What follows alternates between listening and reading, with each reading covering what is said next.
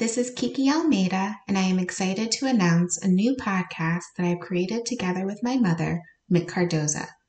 We have about 500 letters written by my grandparents during World War II. They've been around the world, sometimes twice, survived storage in a fish market barrel, and will now be available to you wherever you listen to podcasts. So please, join us as we learn about Jack and Lily and explore topics related to their story.